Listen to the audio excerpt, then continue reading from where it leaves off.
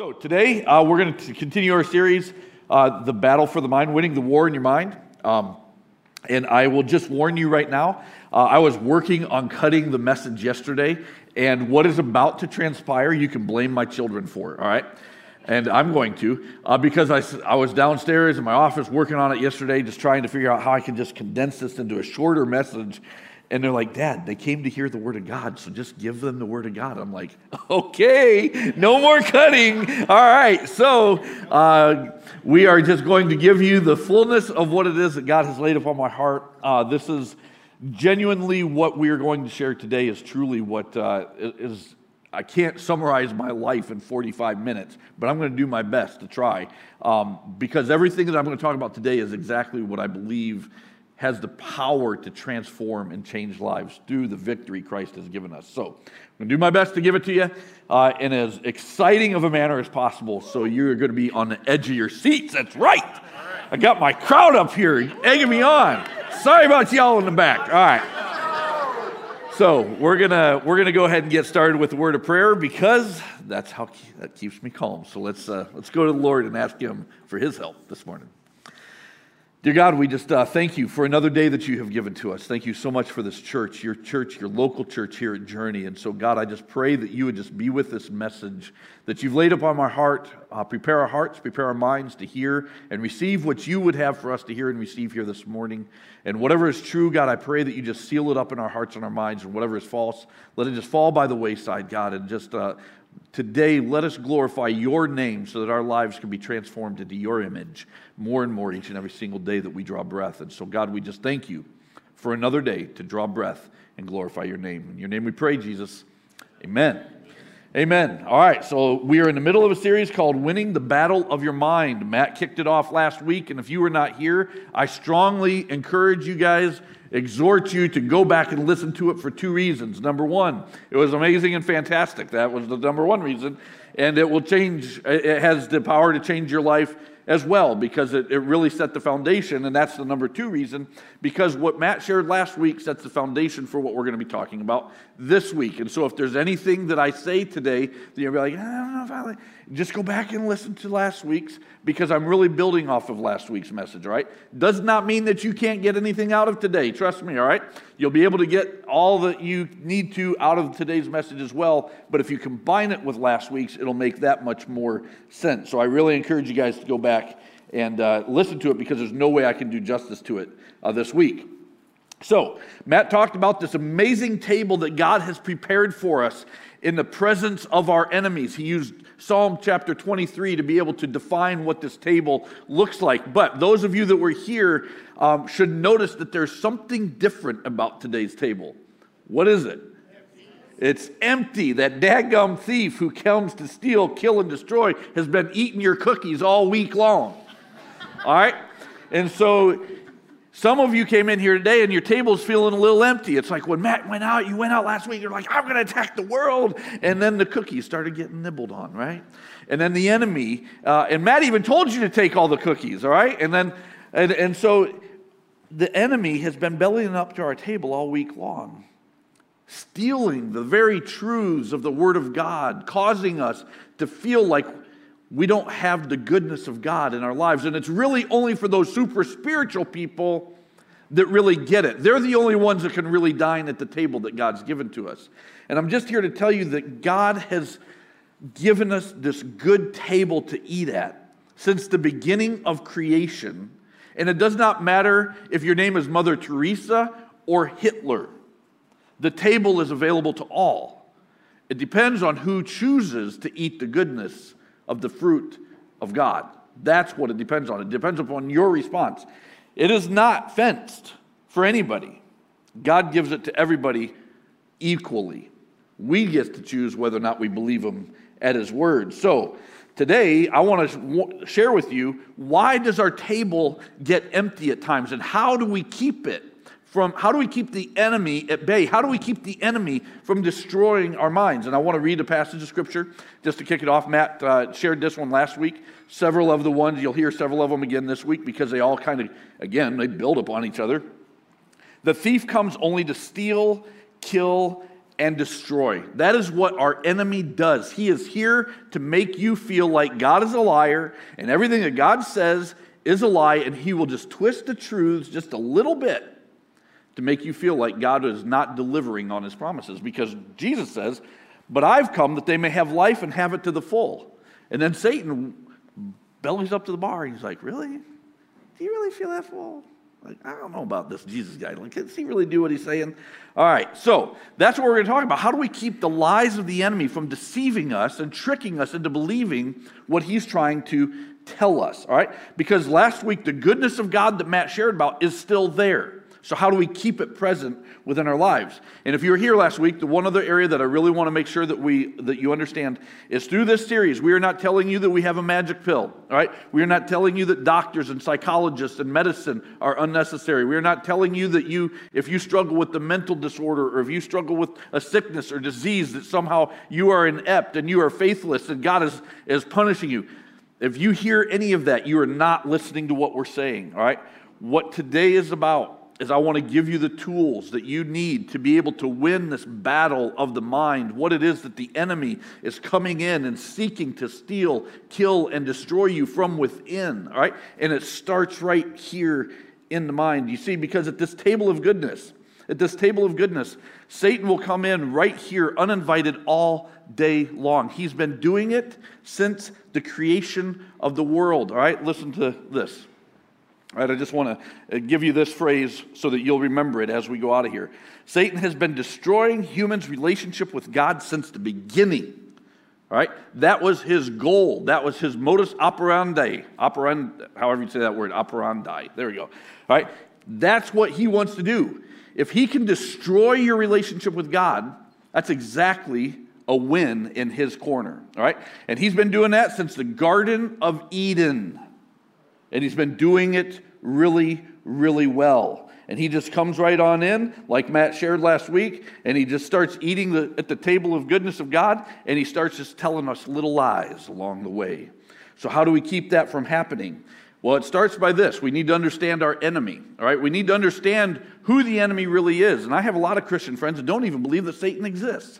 Well, you already lost the battle right out of the gate if you don't even believe he exists, because here's the truth about Satan. He is the destroyer. He is not the creator of anything. He is the destroyer and the perverter of all that is good. He is the destroyer and the perverter of all that is good. So I don't care what you have in life that is good. Everything that is good comes from God. Satan will try and hijack everything that is good, and he will pervert it or he will destroy it. He will try to get you to look at it from a different angle, or he'll try to destroy and take away anything that is good out of it. All right? And you could go from everything from food to sex to alcohol in that statement, all right? Just start with those three. He will take everything that is good, and he will pervert it, and he will use it and destroy it, all right?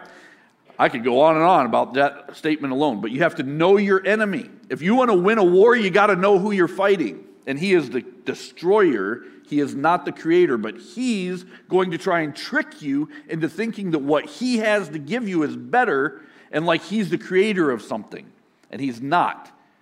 So we have to understand that from the beginning. Matt said it like this out of 1 Peter chapter 5, verse 7 through 9, and I'm going to repeat it today because it's what we build upon. It says this: cast all your anxiety. If you think about how our society is right now, especially in light of COVID, there's a lot of anxiety. We're going into the holiday season, and I'm telling you what, Satan is having a field day in our families right now because of COVID. All right? Cast your anxiety on him. Cast all of it on him because he cares for you. That's what Satan doesn't want you to think. Well, if he really cared for you, your family wouldn't be going through the drama it is right now. God doesn't care for you. Okay? He cares for you. Be alert and of sober mind. Your enemy, the devil, prowls around like a roaring lion. You ever seen a lion attack another strong, healthy lion? No. Why? Because that's not how lions work.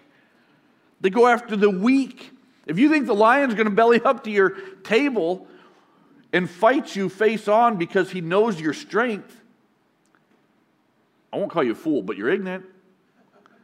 All right? He's not going to do that. He's going to find your Achilles heel. He's going to weasel his little way in there. He's going to take you out. Because that's your enemy. He's a roaring lion. You think he's a little kitty that you're feeding under the table, and all of a sudden he's a voracious lion eating your cookies. Yeah, it's funny. I agree. I made it up. I thought it was funny too. Thank you, Lynn. That's good stuff right there. Thank you. I appreciate that.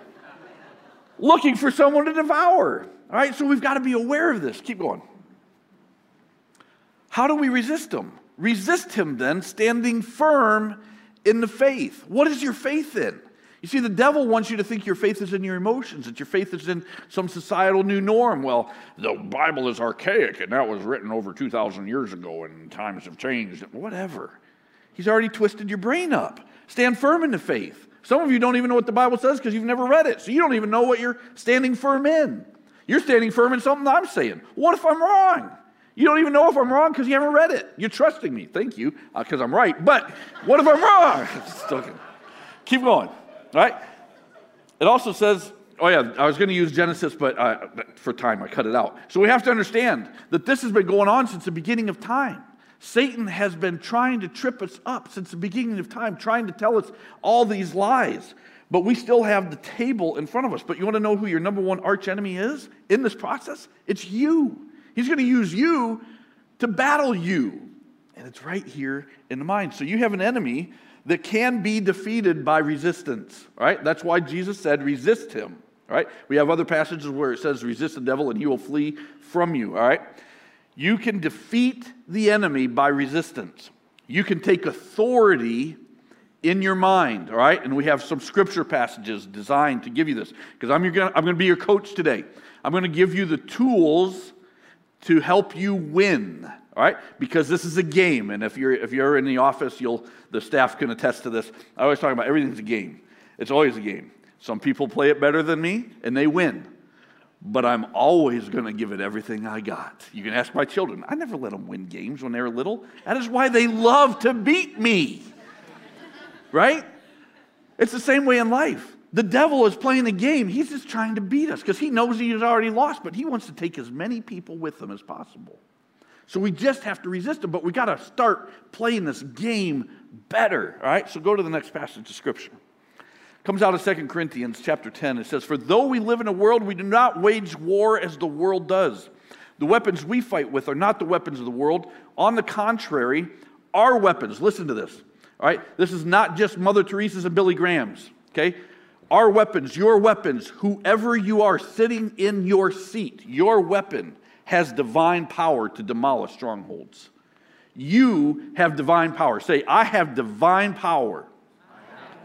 Yes, you do. Now we just have to start living like we believe it. Keep going. We demolish arguments and every pretension that sets itself up against the knowledge of God. Do we? We have the power to, but do we really stand up and resist it enough to do that? And I'm not talking about do we argue with people. I'm talking about do you just win it in your mind? We oftentimes enjoy arguing with others way more than actually defending the truth in ourselves, right? We have divine authority. We have the tools at our disposal to take captive every thought to make it obedient to Jesus Christ. Now I'm going to give you a tool to help you understand what that really looks like. But your enemy is seeking to take you out. Let me give you an example. All right? I've coached a lot of different sports over the years, and one of my favorites was coaching girls volleyball. I coached at the varsity level, and I focused on two primary things, okay? Because at the high school level, that's really the most important things. Serving and bumping, your first bump, right? Because it's bump, set, spike, right? Well, you want to know what I did? I taught my girls that were capable of place serving, okay? Why? Because all I had to do is watch film or about 5 minutes of any volleyball game, and I could tell you which girl on the other side could not bump. And I would just tell my girls, hit it to her. Serve to her all day long. Why? Because I will pick them apart. Why? Because she can't bump. She can't get it to the next person. She's going to bump it out of bounds all day long. Or over there, and they're going to get a bad set, and they're going to just try and get it over, and then we're going to bump, set, spike ourselves and destroy them all day long. And guess what we're going to do when we bump, set, spike? We're going to spike it right back down her throat. Does that mean I'm a mean man? No, it means I'm a dadgum good coach, and I'm going to do it to you all day long until you stop me. Now, if I, as a fallen man, know how to pick apart an innocent, sweet little girl on the other side of the volleyball court, do you not think that the enemy knows how to go to your table and destroy the ever-loving snot out of your family? Yeah, it's games. It's just a game. We got to play it better. We got to play it better than the enemy. He's been doing this a long time. The beginning of mankind, he's got a lot of game film. He's been watching what takes you out. He doesn't even hardly have to try. It's like a layup for him. We aren't even defending our end anymore. He's like, watch this. I'm going to throw a little COVID in Thanksgiving this year. Oh, man, this is going to get them mad. Oh, you want to know what's going to make it better? Rittenhouse trial. Yeah. Justice. Oh, watch how I could use that word to destroy families. Yeah. You want to know why? He just spiked the ball. He place served it right into your lap. What'd you do with it? I don't know. We're all different. Our tables look different. But I can tell you this, he's having a heyday in the church right now. So, why do I tell you this? Because your greatest enemy is the devil, and he's seeking to take you out. Look at what Jesus says. Go to the next verse here. I've told you these things so that in me you may have peace. I've told you about this game so that while you're playing it, you can have peace. Even if you're losing at times, even if you get that, if he spikes that ball right down your throat, I've given you this so that you can understand you can win, so that you can have peace in the midst of a difficult game. Because in this world, you're going to have trouble. You see, we pray so hard, and I have so many friends who are like, well, if you just pray to Jesus harder, if you just believe more, he's going to take the trouble away. No, that's prosperity gospel thinking, and I'm sorry if you want that kind of church, you found the wrong one. I can tell you which ones they are. This is not a prosperity church gospel church, all right? We believe you're going to have problems in this world, but we believe you have a Savior who has overcome the world. So take heart because he said he did. But beware, you're going to have trouble. So there's got to be an understanding. How do we overcome the trouble that Christ promises we're going to have? Instead of going to him in prayer and asking him, God, just please take away my trouble, it should be, God, help me to find your peace in the midst of my storm. When we change our prayer like that, I'm going to tell you right now, God is going to rock your world. And you might be amazed at how he heals the trouble when we change our prayers. It's fascinating to me. But the devil has convinced us that we need to start praying and pray harder, that God will just take our troubles away. And Jesus didn't promise that. He didn't promise that at all. Your table of goodness is a table set up in the presence of your enemies, not in the absence of them. He promised that your enemy is going to be right at your table. But he promised that you're going to win. He promised to give you the tools to overcome it. You see, since the beginning of time, in the early part of creation, we were fenced from the table. If you look at the Garden of Eden, there's a flaming sword that kicked man out of the garden, right? God got tired of that continuing to keep us out of the presence, right? So he gave us Christ so that he brought the table back. And through the work of Christ, we have access back to the goodness of what God has given to us, all right? So when we think about that, what does that really mean? We've been all the way through the Old Testament. If you read the Old Testament at all, you will see that man didn't have equal access to the goodness of God.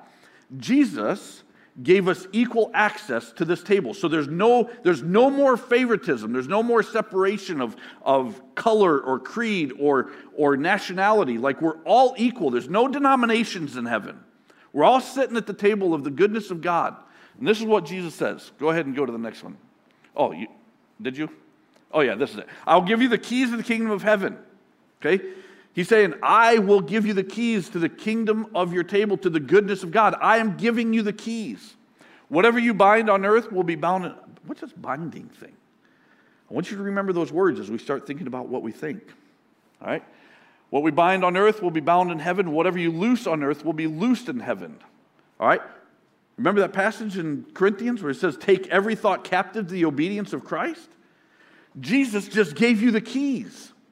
He gave you the keys of divine authority to take your thoughts captive in the midst of the storm, right? You are no longer a loser. You are a winner. You have the ability to take all things captive through the authority of the shed blood of Jesus Christ. I'm telling you what, that's some authority. That's some divine power, all right? He goes on to, when we think about that, we can take all this captive. But he goes on and says this. Go ahead and do the next one.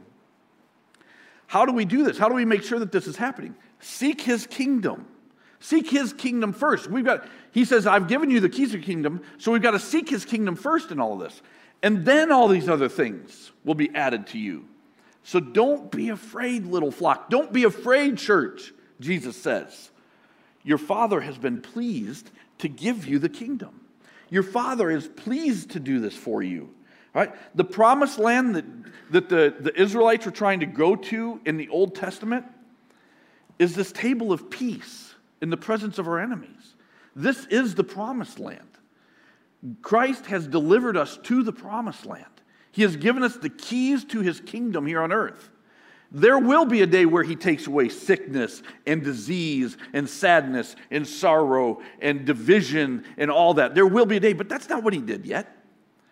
So we got to stop praying that he'll just do that magically in all of our lives, right? Now, he might and he can, but that's not what he promised. He promised to take it away on the inside. It's a spiritual kingdom, a kingdom on the inside. He promised to change us from the inside out. Go ahead and go to chapter 4 of Hebrews. Hebrews tells us like this. Therefore, since the promise of entering his rest still stands. Right? Again, going back to the beginning of time. Shoot, half Christians don't even believe that God created the world, but Satan got it all messed up in our thinking right there from the beginning. Oh, did God really create everything? Whatever. All right. Therefore, since the promise of entering his rest still stands, I'll tell you this right now. If God didn't do what he said, then why in the world are you even here? Anyways, therefore, since the promise of entering his rest still stands, he promised it. He said, you can experience my rest. Let us be careful that none of you have been found to have fallen short of it. This is why we're doing the series. We want to give you the tools to win. All right? Now, I get it. You might be resisting. I don't know about that. Why do you say that? I don't know. All right, keep going. All right, keep going. Now, we who have believed in what? Believed in Christ. Because this is New Testament now.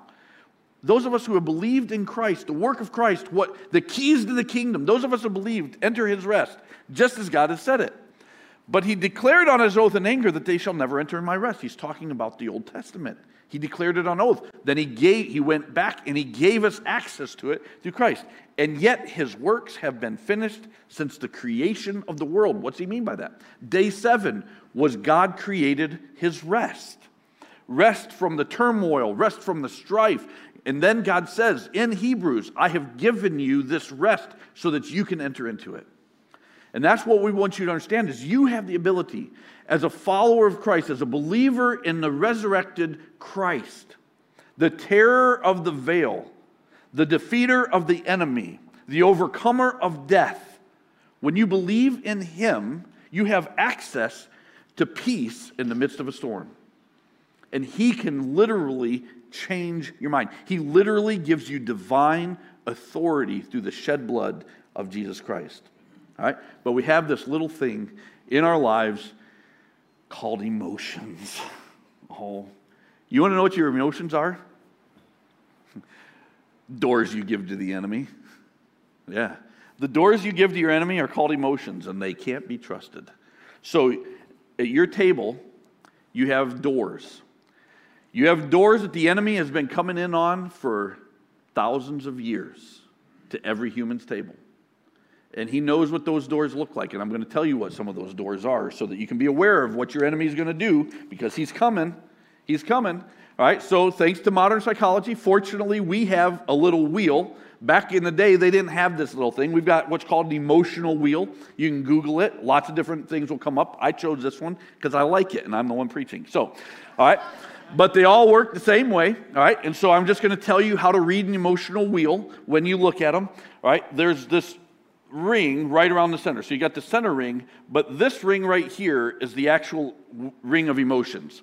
And so you have joy, trust, fear, surprise, sadness, disgust, anger, and anticipation. So 8 different emotions, base emotions, all right?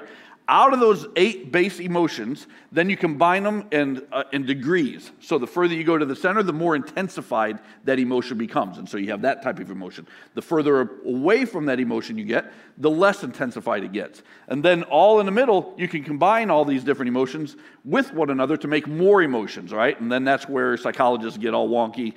It depends on how big the wheel gets and stuff like that. But if you start with these base 8, you're gonna be able to figure out any emotional wheel that you read, all right? So that's what I want us to understand. Out of these base 8 emotions, and if you want this link, I can send it to you after the service. Just email us and we'll get it to you. These are the emotions that we're studying. So based upon this wheel, you want to know what we've learned? I know you do. I'm going to tell you. All right, just go to the next slide because I don't care if you want to know or not. I'm just going to tell you. There are about 34,000 emotions that you can experience. Daggum. 34,000 doors of opportunity for the enemy to come in and bump, set, spike right down your throat. All day long. All day long.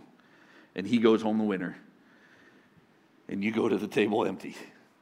Because each one of these 34,000 emotions can lead you to God, or they can open a door for the enemy to come in. Because you want to know something really cool? Your emotions are not the enemy. Your emotions aren't bad. God is in your anger as much as he's in your joy. Hear me on that, folks. Hear me online, those of you that are watching. God is in your anger as much as he is in your joy. All right? God's the one that gave you the emotions, so the emotions aren't bad. That's why he says, be angry and sin not. He didn't say anger is a sin. He said, be angry and sin not. Jesus was angry multiple times. You see, the beautiful thing about these 34,000 emotions is that Jesus Christ won over all of them. Right? When we look at our emotions, what the devil does is when we're feeling a certain way, the devil comes in and says, is that really what God wants out of you? If you just do it my way, you're going to be happy. You know how many Christians are happy in their sin right now? If you don't know how to be happy in sin, come see me. I can tell you some sins will make you happy in a moment. All right?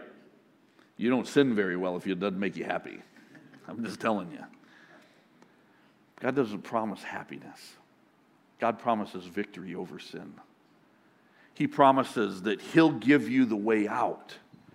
He promises that he'll give you authority over the sin. He promises that he's going to give you the way through the emotion, whatever it is. And the enemy knows that.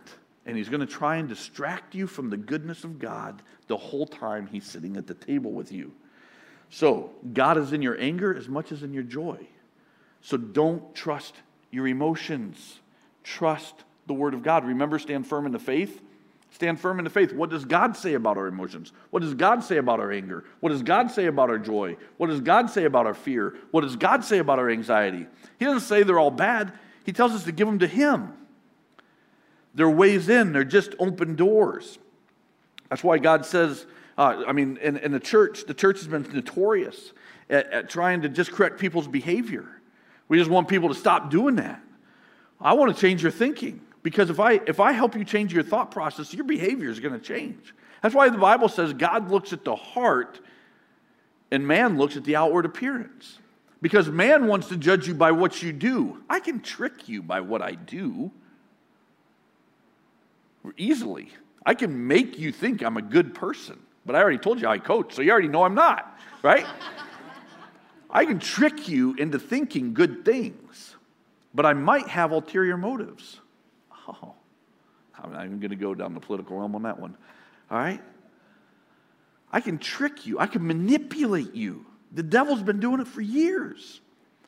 That's why God says, I'm going to judge your heart. I'm judging your motivations. I'm going to judge why you do what you did, not what you did. Because there's a lot of things I do I don't really want to do. Kind of reminds me of Paul. But God knows why I did it. And that's what I'm yielding over to him. Take a look at Jeremiah 17. This is why I don't want you to trust your emotions. The heart is deceitful above all things. That heart right there, that's actually your mind. It's the seat of your emotions. Your emotions, it could literally say your emotions are deceitful above all things. They're beyond cure. Who can understand 34,000 of them? The Lord searches the heart and examines the mind. See, the Bible has been telling us that the game is right here, folks. It starts right here. The Lord searches the heart and examines the mind to reward each person according to their conduct, according to what their deeds deserve. Why? Because he knows your conduct and your deeds started here. That's why he's not worried about your conduct and deeds. He'll reward them based upon the why of you did them. All right? That's why it says in the Bible, you can give all of your riches away, but if you get your glory down here, he's like, that's all the glory you're going to get because your motive was impure. It was to get the glory down here. It wasn't to get the glory from God. So that's why he's judging us in that fashion. He looks in the inside of us. Look at what Matthew chapter 13 says.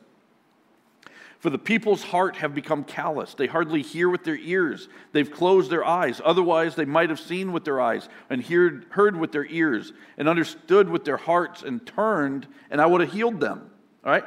This is their heart, their mind. If we would uncallous, if we'd stop with the walls, if we just believe Christ at his word and break down the walls, if we'd surrender to what Christ says, then he could actually heal us at that point. But he's got to change the way we think about him. Keep going. Because when we do this, when we actually allow Christ to do that in our lives, a changed mind is a changed life. A changed mind is a changed behavior. That's what Christ is going for. Keep going. Look at what else the scriptures continue to go on and say. Are you so dull? I love this about Jesus. I mean, this was to his closest disciples, right?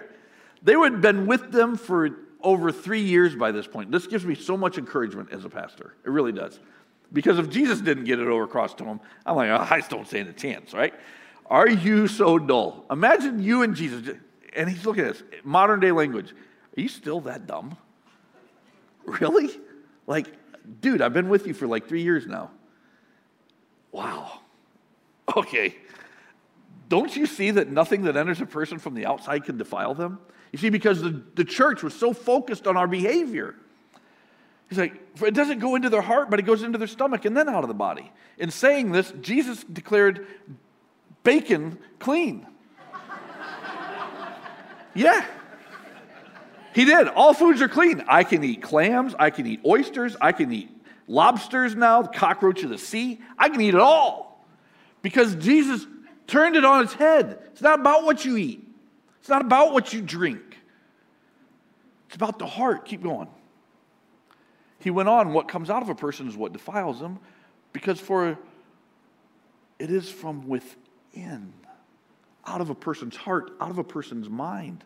That's where the evil thoughts come.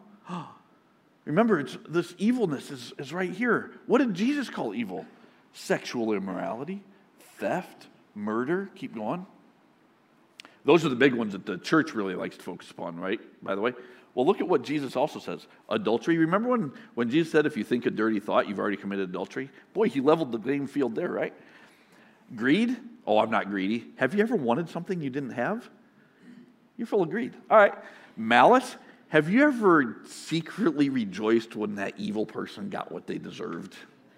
You're full of malice. All right? Some of you aren't very honest. All right. Deceit.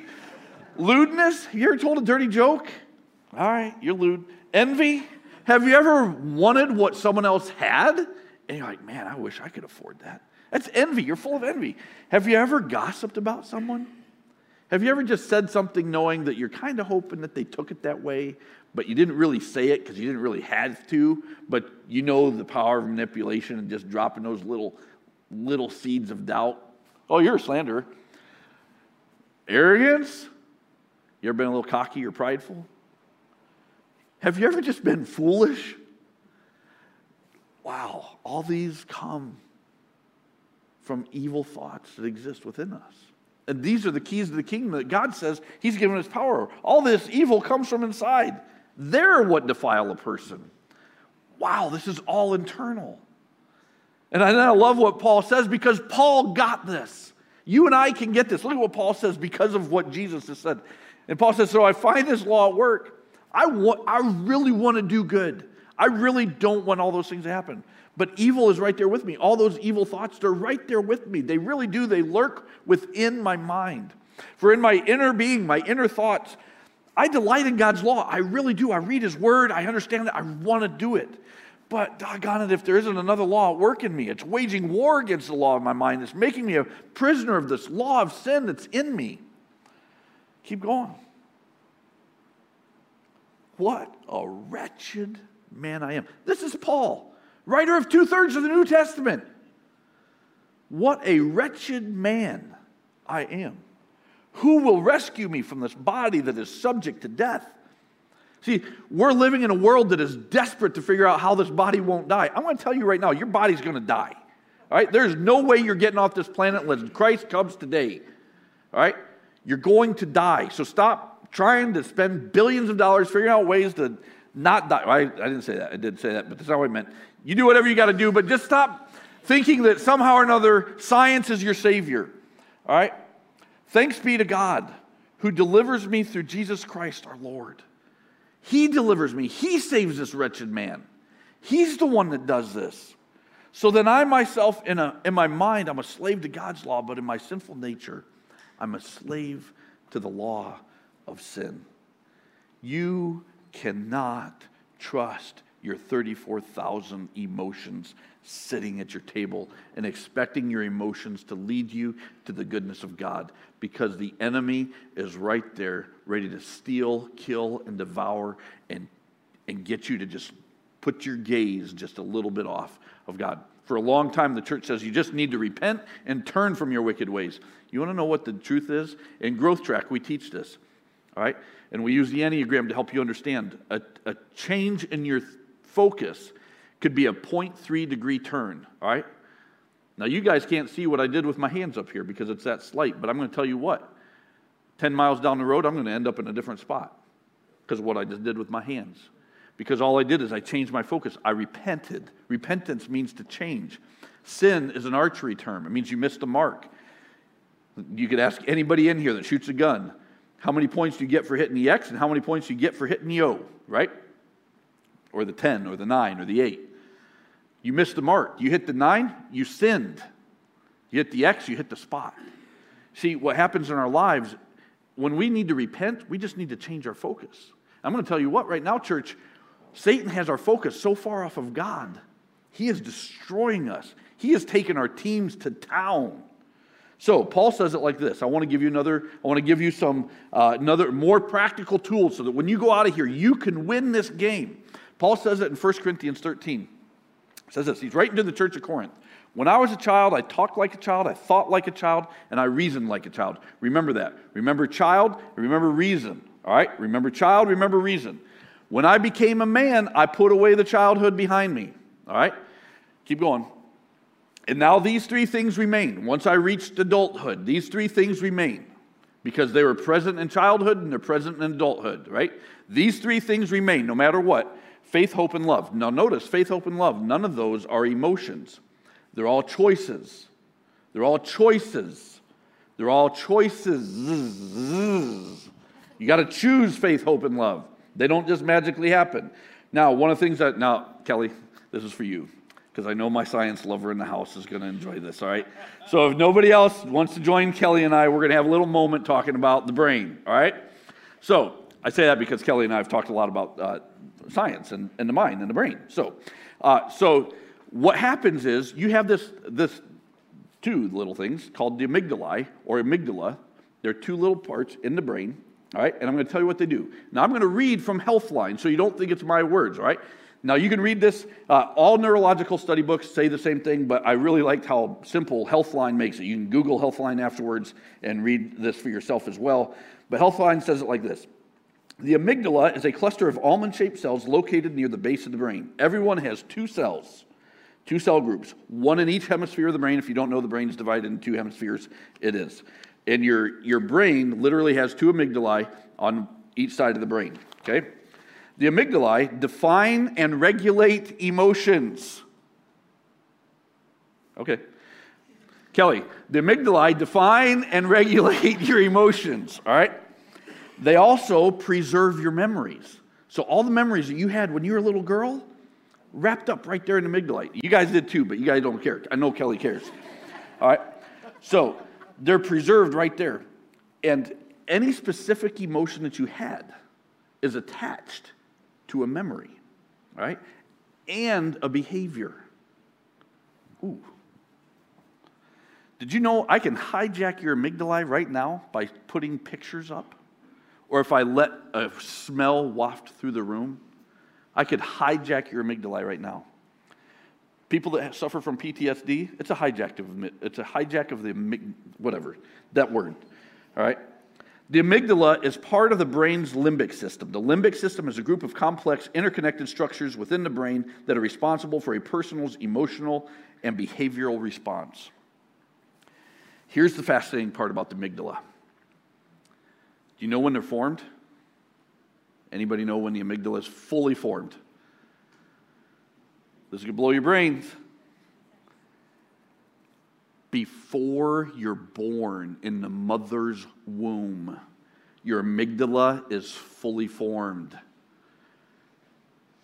Okay, just so in case you don't understand the impact of that, the Bible says we are separated from God at birth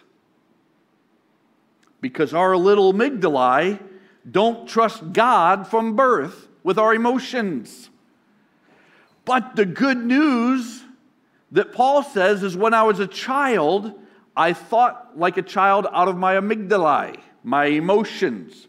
I reasoned like a child out of my amygdalae. But when I became a man, and when did you become a man in Jewish culture? 30. What does science tell us the human brain fully develops? 30. Okay, I wonder if Jesus knew anything about neurology and neuroscience. Maybe he did. Okay, there we go. So the amygdalae, formed in the womb before birth, were separated from God at birth. All right? Fully developed brain, 30 years old. All right? 26, 30 years old, depends on the scientists you're talking about. They argue about it. Let them argue. I don't care. Jewish culture, 30 years old, you're a man. That's the way God's like, you know what? Slow developers, we're still going to give them 4 years, right? The early onset guys, hey, 26. They're the females, the men are the 30-year-olds, right? All right, so it's true. Women's brains develop faster. It's all right. Just accept it, men. Just get over it. All right, so go on with the frontal lobes, all right? This is continued from Healthline. The frontal lobes are part of the brain's cerebral cortex, right here. You have two of them, both hemispheres. Listen to this. This area of the brain regulates voluntary. Amygdala, involuntary. Cerebral cortex, voluntary. Voluntary actions like reasoning. When I became an adult, I thought like an adult. I reasoned like an adult. Thinking, movement, decision-making, behavior, planning. It is far more rational than the amygdala. The frontal lobes allow you to evaluate your emotions and then use your experiences and judgment to consciously respond. You mean science even agrees that I have the ability to take every thought captive to the obedience of Jesus Christ? I am glad in 2021 science is finally catching up with the Bible. All right. These reactions are not automatic like the ones generated by the amygdala, but they can override the amygdala. Oh. You can learn how to get your hijacked amygdala back under control by taking it captive to the obedience of Christ. We have brain scans that can infuse love and peace and hope into that client who has the imaging on that's suffering through an anxiety attack, and you can literally watch a black cloud of fear dissipate because you're filling them with love. Just like the Bible says, perfect love casts out all fear. You have three things that remain. You don't need to know all 34,000 emotions. It'd be exhausting. You need to know faith, hope, and love so that you can override them. All right? You see, this is what we have. Faith, hope, and love to take your emotions captive. You want to know how to take your emotions captive? You want to know how to take your thoughts captive? Do they measure up to what Christ says in his Bible about faith? Does it measure up to the hope where it says that love always trusts? Do you always have hope for the goodness of God that somehow or another his word will prevail? Or do you listen to the devil like it's hopeless out there? And ultimately, do you have the ability to love those who offend you? Love those who hurt you? You see, faith, hope, and love will override all 34,000 emotions. See, Christ was tempted as a man in all 34,000 emotions. You want to know something about Christ? he never sinned. He says he was tempted in every way just like a man, and yet he never sinned. So that means he experienced all 34,000 emotions. You want to know what? That's why he doesn't damn us all to hell when we mess up, when we lose the battles, because he has sympathy upon us, because he knows he's the only human alive that actually ever did this perfectly. And then he gave us his keys so that we can experience his peace when we're being hijacked in our thoughts and processes. Okay? That is a beautiful promise from the Word of God, that Jesus promises to give you his divine power and divine authority so that you can take captive all the same emotions that he was tempted with, but he won the battle, so he knows how to help you win the battle, and he literally gave you his Holy Spirit to reside within you so that you could win this battle. All right? I don't know how to make it more promising than that. All right? So I want to close with a couple things for you. All right? I want to close with a phrase that will hopefully bring this all back around for you as you leave here today.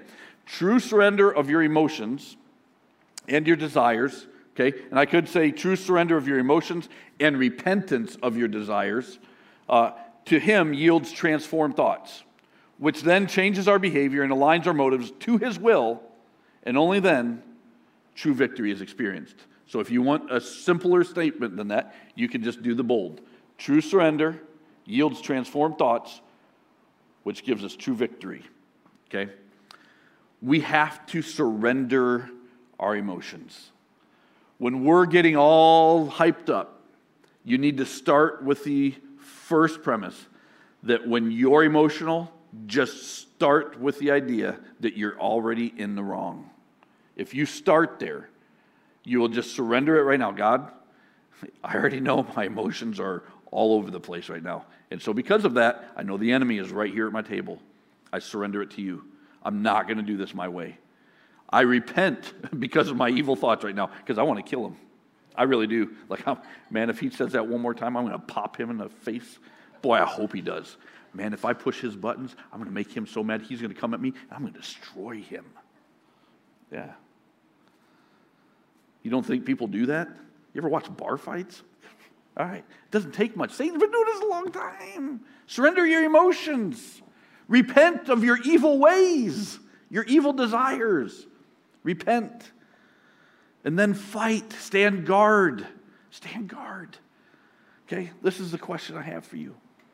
If you really want your true experience and victory, go ahead and go to the last slide. We've been given access to the kingdom of peace that Christ has to give within us. We really do. Every single one of you in here, we have equal access to the table. There isn't a single one of us that's more important than another in this room or out there. But will you surrender? Will you surrender your emotions to God? Will you lay them down and say, God, I know one of these 34,000 is probably wrong. God, they're yours. Just surrender them. Will you repent? Will you seek God wholeheartedly? We talked about that verse 2. I've talked about all 5 of these points all day long. Will you surrender? Will you repent? Will you seek? Will you stand guard? You got to fight. This isn't magic. You have to do a little bit of work. Will you stand guard against your enemy? Will you pay attention to how he's bellying up to your table? And will you fight? Will you join the fight with Christ? Will you allow him to help you gain victory? Okay, Matt talked about how he goes to Lynn. All right, I go to Lynn. All right, one of our counselors. You want to know what God really convicted me of the last several years? All right, I honestly have been doing this a long time, but there's a remaining Achilles heel, and I'll tell you what it is. I thought it was grief. All right, but as I've done some more work with Lynn, and I won't go into all the science of it all, but what I've discovered is my Achilles heel is rejection. I could have told you it was rejection, but I didn't realize how important, how powerful that rejection actually was. And it goes all the way back to the bullying and everything else that I experienced. I mean, bullying, I used to get hit I had friends that hit me in the head with a baseball bat, all right? I had friends, I had Eagle Scouts that when I was in Boy Scouts, I would put my fingers down on the picnic table and I couldn't move while they chopped it down with an axe. And if I did, they had to do it again. I don't know why I listened to it, but when you're a little boy and they're way bigger than you, you leave your fingers on the table. But it causes your amygdala to do a few things, okay? But because I had a dad who was a fighter pilot who won 5 dogfights in the Korean War, all right, as a fighter pilot, who taught his little boy, you never back down from the face of fear. You want to know how many times I moved, even the very first time? None. Why? I had already trained my amygdala to overcome fear. Now, it has had other amazingly poor repercussions. So therein lies the problem. I might not have any fear, but not having any fear also makes you full of folly. All right? So it also, when you're rejected that much, it builds up a lot of hurt. So I had to do a lot of work to figure out how to lower some walls. Now, the work I did, it may not let you guys in, because quite frankly, I don't trust humans. I mean, it is a thing. Like, I can tell you why. But what I do need to do is I need to trust my wife. And the things she does can't trigger my amygdala, because I know her motives are nothing like those Eagle Scouts. But my amygdala wants to hijack me and tell me something different. Am I going to let my amygdala work or my cerebral cortex? That's what I mean by, are you going to get in the fight? Are you going to join God in the victory that He's given you? Let's pray. Dear God, I just come before you right now. Lord, you are so good to us. God, your word is so full of amazing truths and powerful statements. And God, I know there's been a lot said here today. Lord, I just pray that the power of your Holy Spirit would seal up anything that we need to work on in our own personal lives and give over to you, God. Let it just percolate. Let it just grow within us. But God, I do pray that your church goes out of here encouraged, knowing that they have been given divine authority, divine power to defeat the enemy. And Lord, if there's anybody in this room right now that doesn't know you, God, help them to know that they don't even have access to this power that you've given to them yet. They have to surrender to you first. Lord, if there's someone in here that doesn't know how to surrender to you, God, I pray that they would seek out whoever brought them or seek out one of us as a pastor, Lord. God, I just ask right now that the power of your Spirit would go with us so that in our lives the world would see the incredible glory of our risen Lord and Savior, Jesus Christ. Amen.